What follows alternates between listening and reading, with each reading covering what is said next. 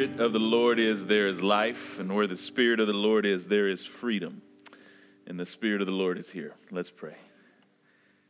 Heavenly Father, as we come before you this morning, we do so in just recognition that you are not some God way out there. You are right here in us, amongst us, around us, God.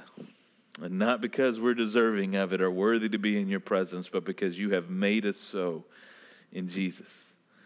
And so, God, we just sit in that and we pray, Father, that you continue to open our awareness to your nearness.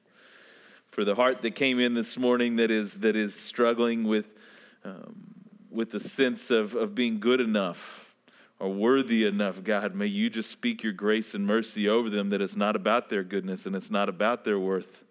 It's about what Jesus has done for them. And for the heart that's struggling to even believe this morning and they're here, God, bless them for showing up this morning, even in the presence of doubt. God, may your Spirit move within them to confirm just how real and beautiful you are. For the hurting heart, for the sad heart, for the joyful heart, for the celebratory heart. God, all of us, despite who we are, come before you and know that you are our source and what we need most this morning. And so we give ourselves to you in Jesus' name. Amen. Amen. Be seated. Be seated. Good morning, church. Good morning. Hope you are well. My wife and kids are out of town, so I'm just in a funk this morning. I don't know what to do with myself. I'm kind of depressed. So if I seem melancholy, I'm sorry. I don't sleep well when they're not in the house. I don't know what that is. You would think with it being quieter, with no kids there, I would sleep great, but I think I've gotten used to the sounds.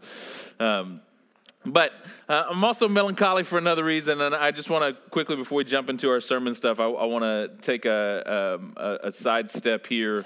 Will you put up the picture of Fort Smith for me?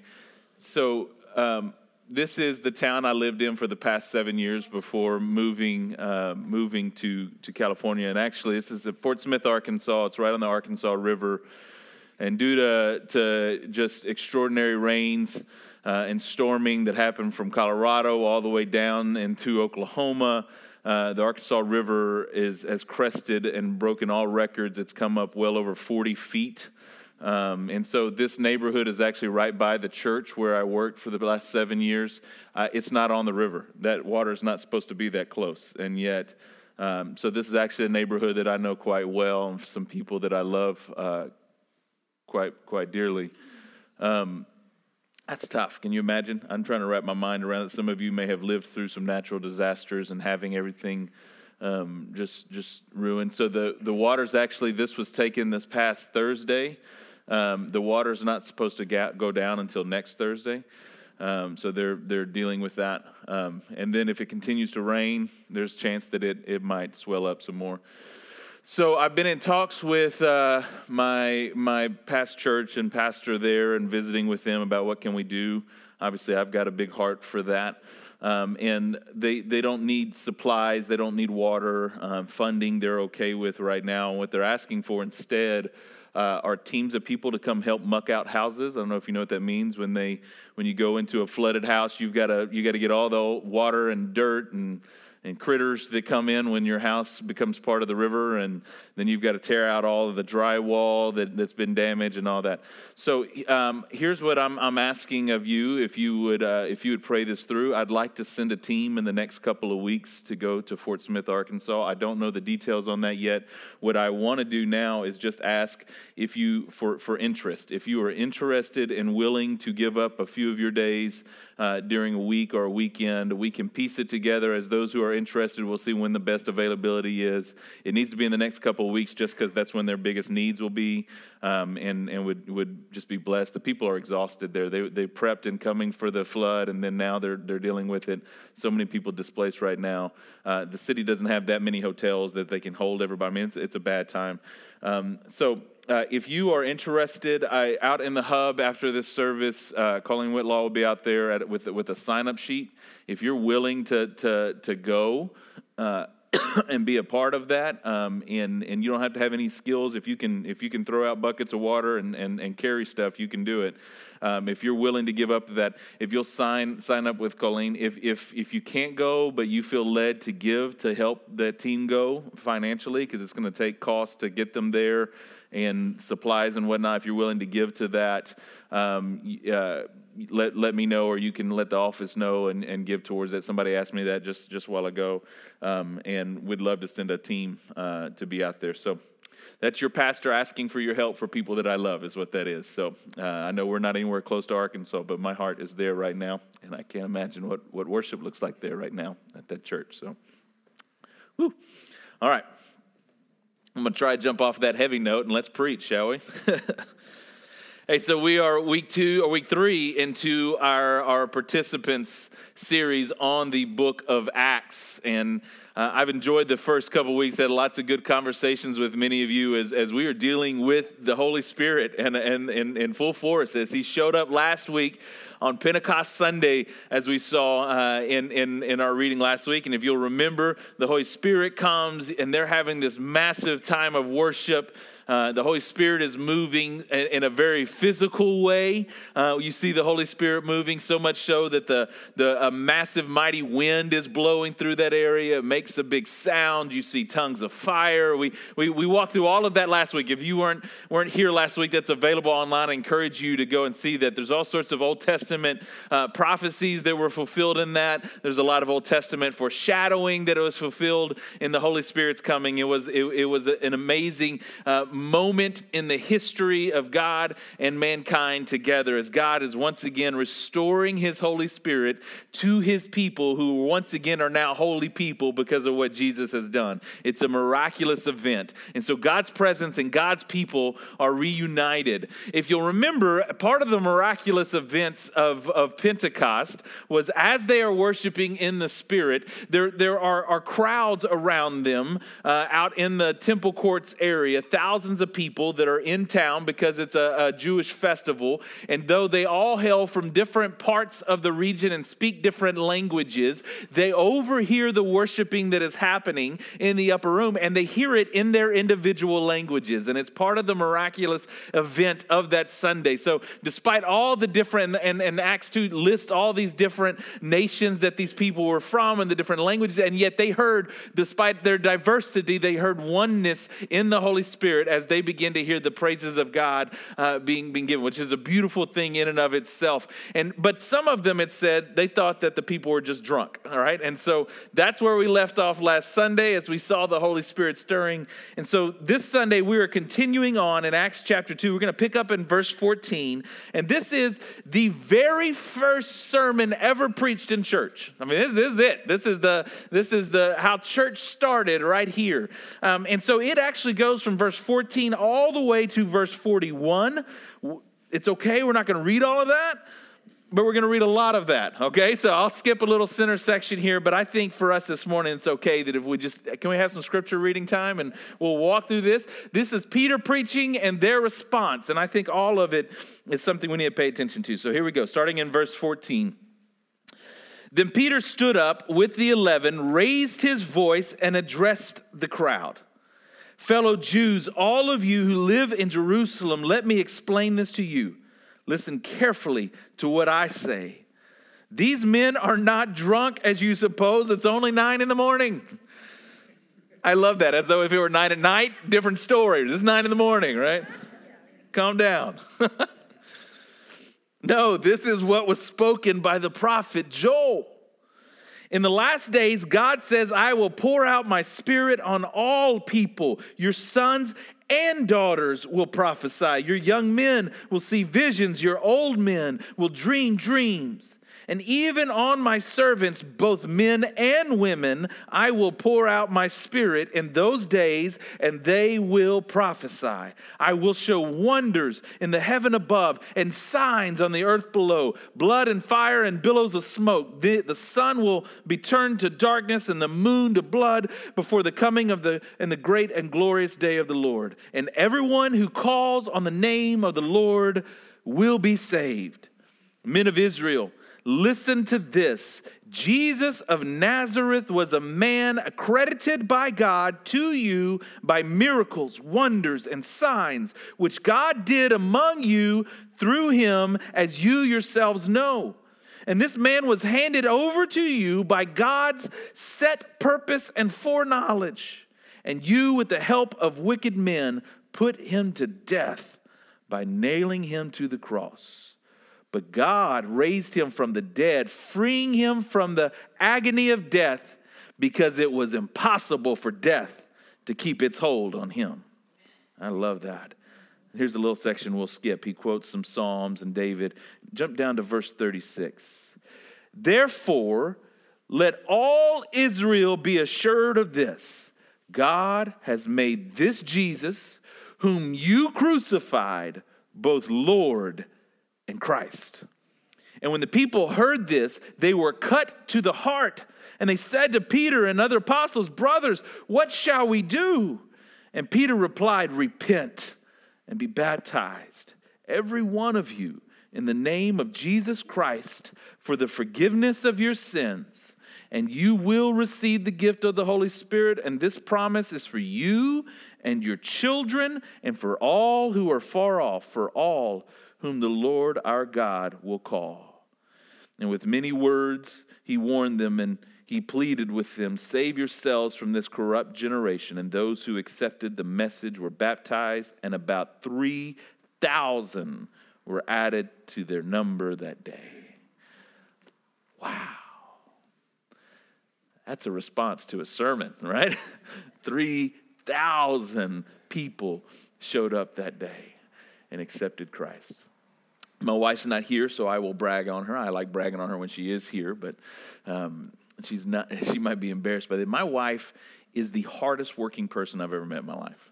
And she just has a motor that goes and goes and goes and goes. And whether it's with work or with the house or with the family, from the moment that you can coerce her out of bed with a bucket of coffee, right, until the moment that you can coerce her actually to go down to sleep and stop, she goes and goes and goes and goes. And she's almost like those wind-up toys, you know, that you'd wind up and then you sit down and they go, brrr, and that is her. She's just wound and she goes, and it's amazing. We've joked in our family that she's taught me a work ethic, and I've taught her a rest ethic. I don't know if a rest ethic is a thing, but I'm good at that. So that's what I have to offer, right? A play ethic. And she goes, and it doesn't matter if she shows up, if she's in a situation, you'll see her busy. She's working. And why I bring that up is that's the picture I have of the Holy Spirit. Of it doesn't take but an hour for the Holy Spirit to be with God's people, and boom, the first sermon is preached. And within the very first day, 3,000 people come to Christ. And on the very first day of the Spirit being here, the church begins. Boom. The Spirit gets to work immediately. Immediately. And that's something that we need to, as a church, as Christians, we need to see within this text, is that all of the effectiveness of church, all of the effectiveness of God's people is completely built not on our busy work, but on the Holy Spirit's busy work. And it's the work of the Holy Spirit that establishes, that empowers the church to do what it does in the world, right? And we got to hear that. And maybe I'm preaching to my own heart, because as a pastor, I have sat in so many ministry meetings where I have been talking creative ideas and vision and what we're going to do in the future. Can I just confess something to you? As an organization, it's quite easy to lead the church without the Holy Spirit. And you can get a charismatic speaker and a good band, and folks show up. But life change doesn't happen without the Holy Spirit. We don't measure the effectiveness of the church by the number of folks that are excited about it necessarily, because it's quite capable, and it's happening right now all over, to be excited about a place, and yet the Holy Spirit is not in that place stirring with its power. Does that make sense? It's the power of the Holy Spirit that makes the church the church. And it's built out of that from the very beginning. And so what I want to do this morning is to study the work that the Holy Spirit does this morning. And he is at work. I see three different areas that he's working. First, he's working in the messenger. I love who God chooses to preach the first sermon. I love this. Peter, 50 days before, in these very same temple courts, you found Peter denying Jesus and running and hiding in fear, right? We know the story on Easter when 3 times he's in the Sanhedrin's having their meeting and Jesus is in front of him and they confront Peter. Hey, you're a follower of Jesus. And Peter is scared to death and Peter denies Jesus and he runs and hides. 50 days later, in front of the same crowd in the same temple courts, he stands up, and I love what it says. He stood up with the 11 and he raised his voice. He's not running and hiding, and he preaches Jesus, and he preaches Jesus boldly.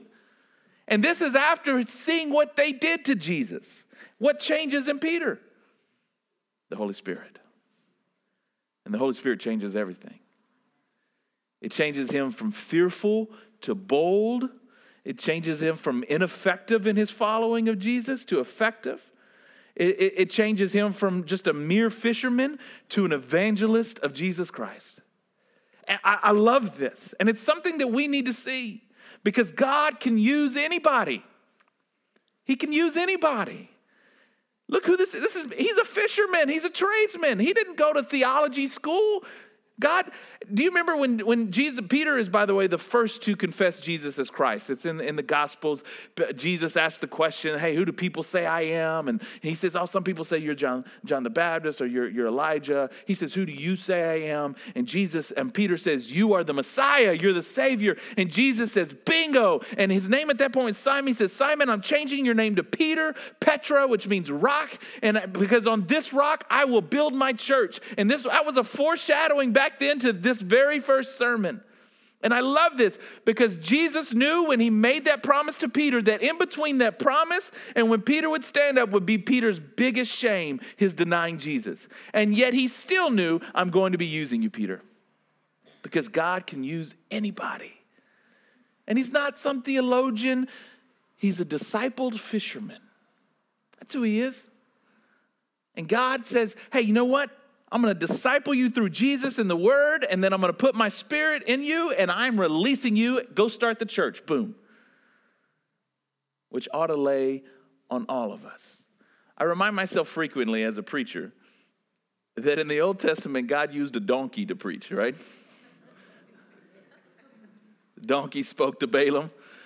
God could use anybody, right? There's nothing special about the preacher, right? He continues to, there's so many jokes I could make there. I'm going to refrain. But he could use anybody, and that's the point. You don't have to be, by the way, there's never a point when a Christian ought to say to God, I can't do that. I can't do that. Because what that's effectively telling God is that, God, I don't think you're powerful enough to overcome my inadequacies and fear.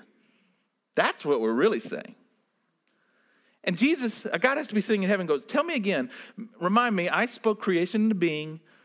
Remind me, I rose my son from the dead. You believe those two things. Now tell me again how I can't overcome your inadequacies. Right?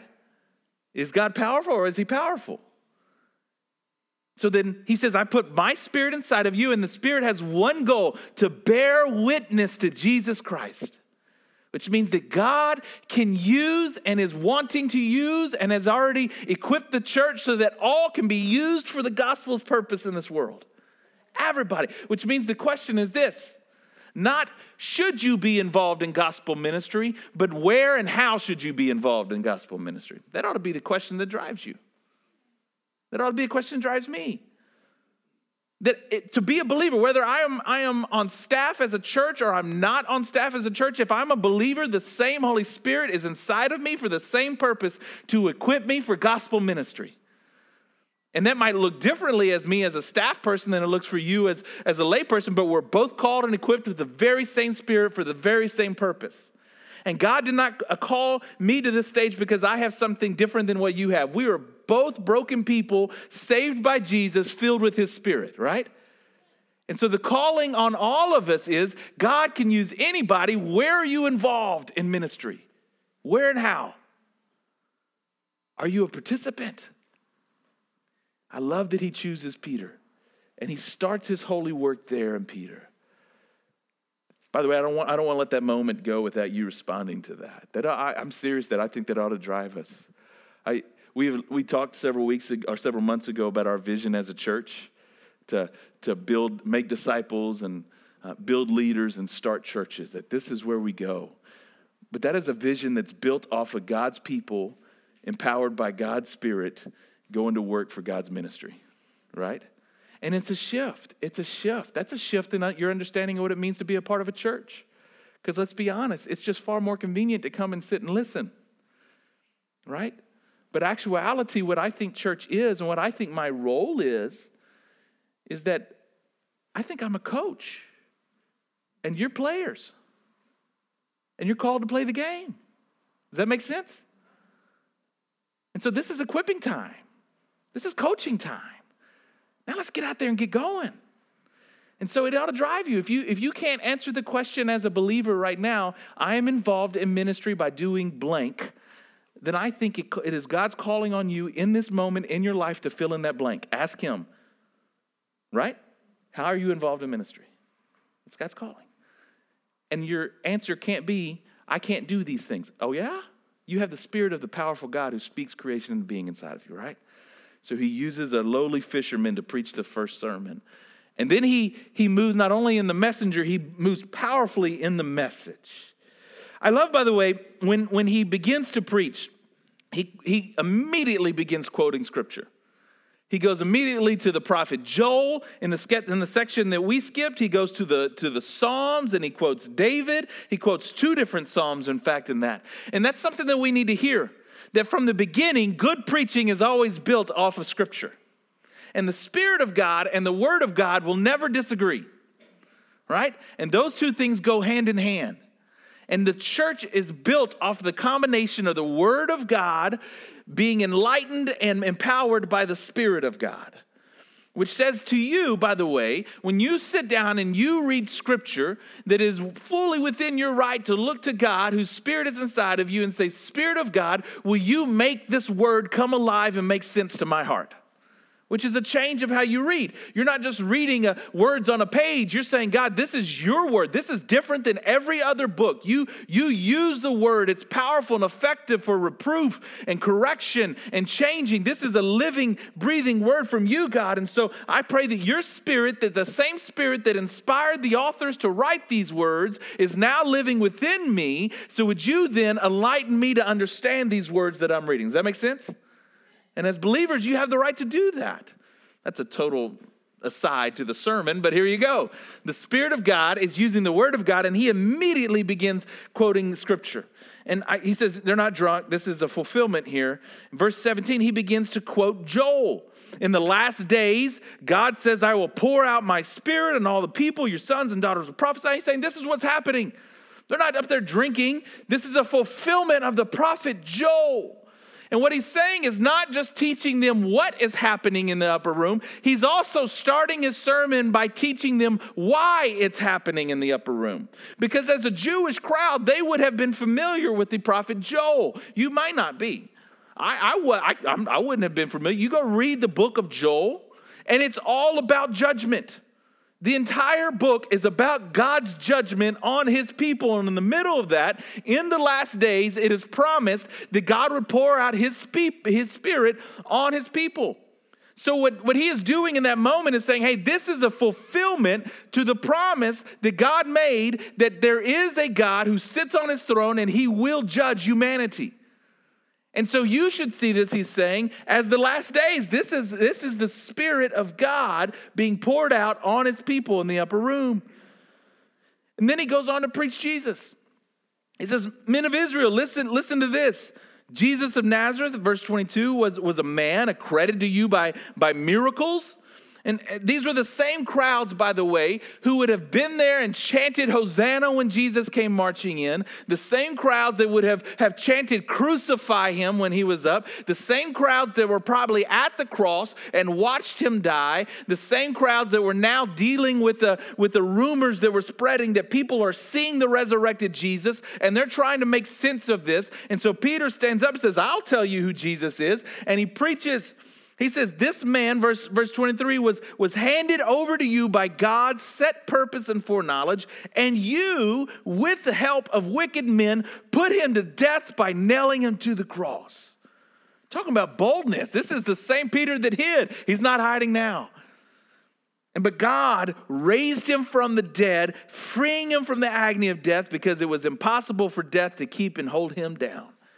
And he jumps forward to verse 36. Therefore, let all Israel be sure of this. God has made this Jesus, whom you crucified, both Lord and Messiah. So what he's doing for the very first time is, I think, what Jesus did for him in the 50 days in between. He said, let me connect the dots for you.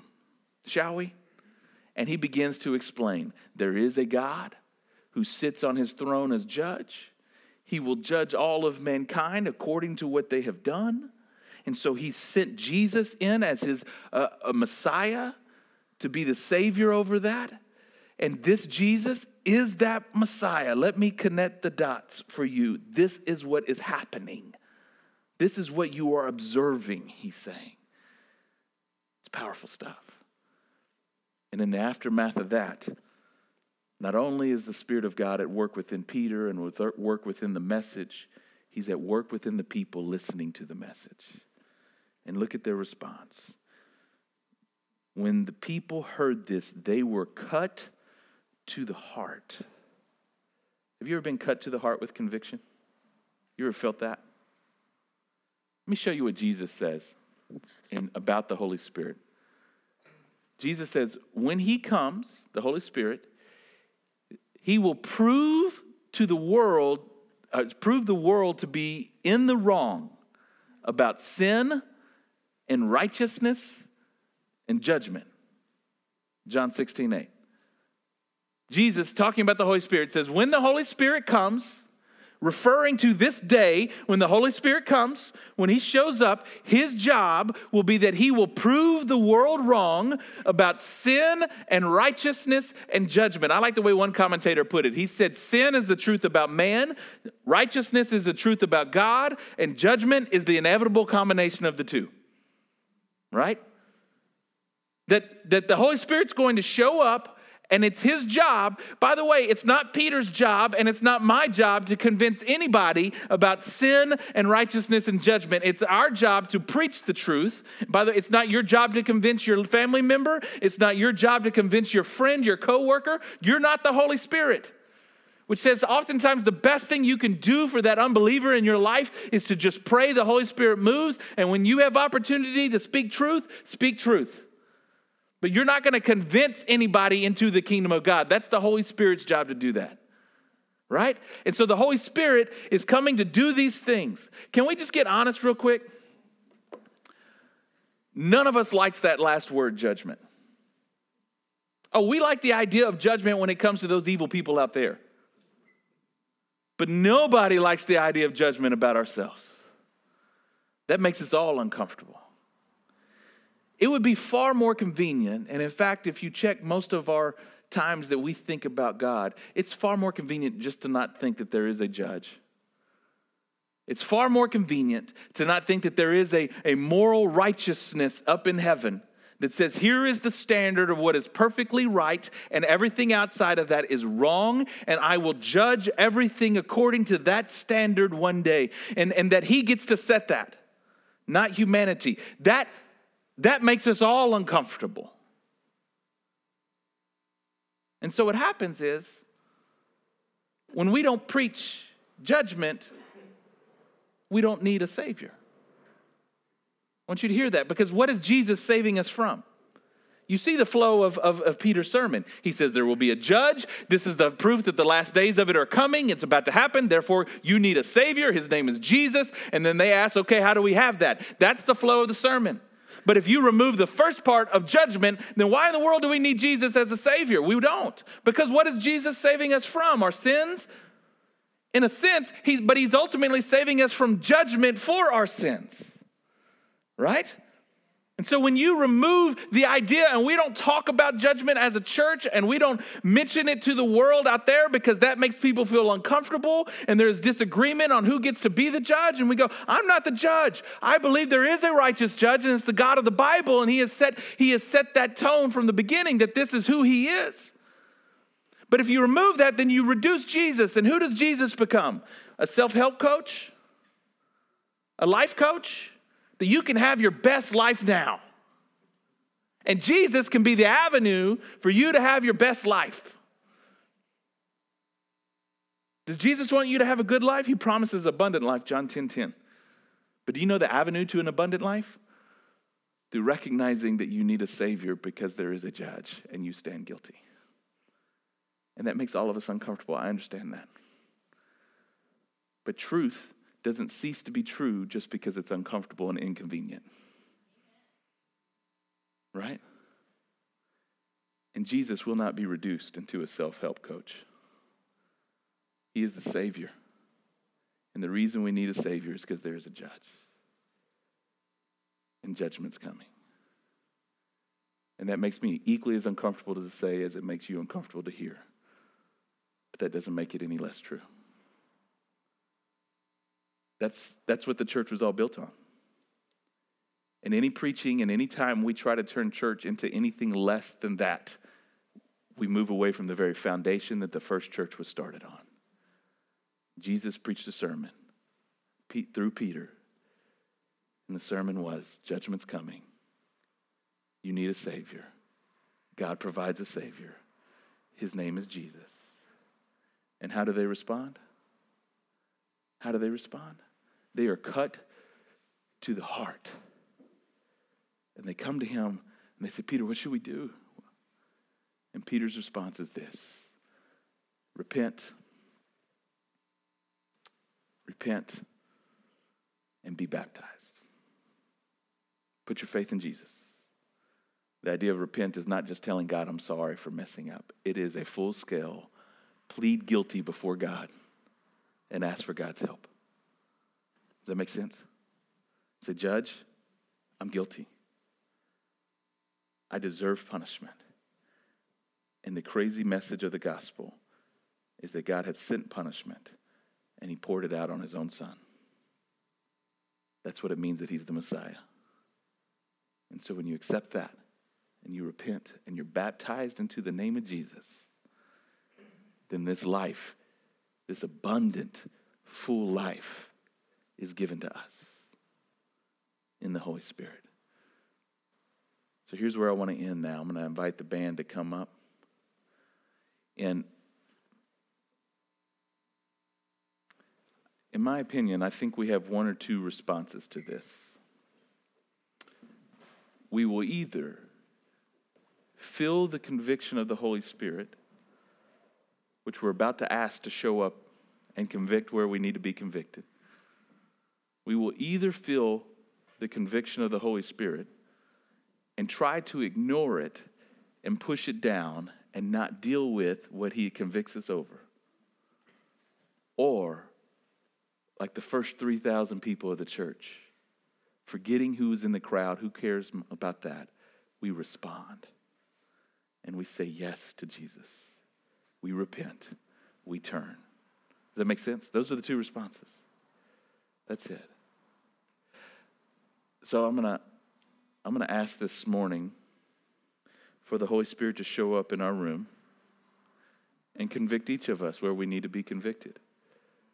You know, I used to find conviction as terrible. Now I see it as one of the greatest gifts of God. God's gift of stirring up and showing you, hey, I'm here, I'm real, and here's an area of your life that you need to change and you need me to work in. If you were to go home today and you turn on your stove and you forget that your stovetop is on and you get close to almost touching something that will vastly damage you, what would you feel before you ever touched it? Huh? Heat. And that feeling of heat would keep you from touching that which would damage you. Does that make sense? And the Spirit of God will stir in this room, because I'm convinced that all of us have areas in our life where we are entertaining sin, where we don't need to be entertaining sin. And the Spirit of God wants to warn us before it completely destroys us, because the end of sin in our life is destruction, according to James. And the Spirit of God wants to show up in this room. Some of you, the response will be that you're already a believer and you need to allow God to deal with you. Others of you may not be believers. So I want to invite you to a couple of things. If you're not a believer this morning, or even if you are and you're just wanting some prayer to process what God is about to do in your heart, then outside of these doors, as you hang a left, you'll see a sign that says prayer room. And it points you immediately into what is our library, where we're using as a prayer room this morning. And one of our elders will be there.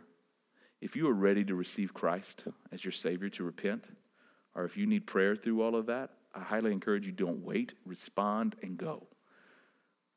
Go.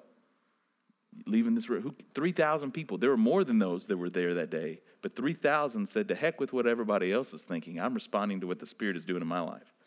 You respond. You go. We'll love to walk you through receiving Christ as your Lord. If you just need prayer and what's going on in your life, some redirection, we'd love to offer that at that time too. You can go during the song, after service, but respond. Let's stand together.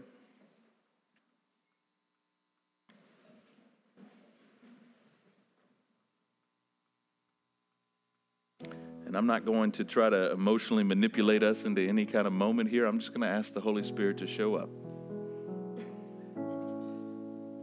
to convict where it needs to be convicted. Holy Spirit, we ask that of you this morning, my heart included.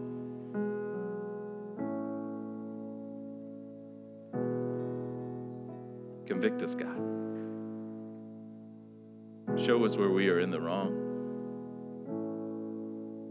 where we need to repent and lean into Jesus. As the psalmist says, God, show us any unclean way inside of us.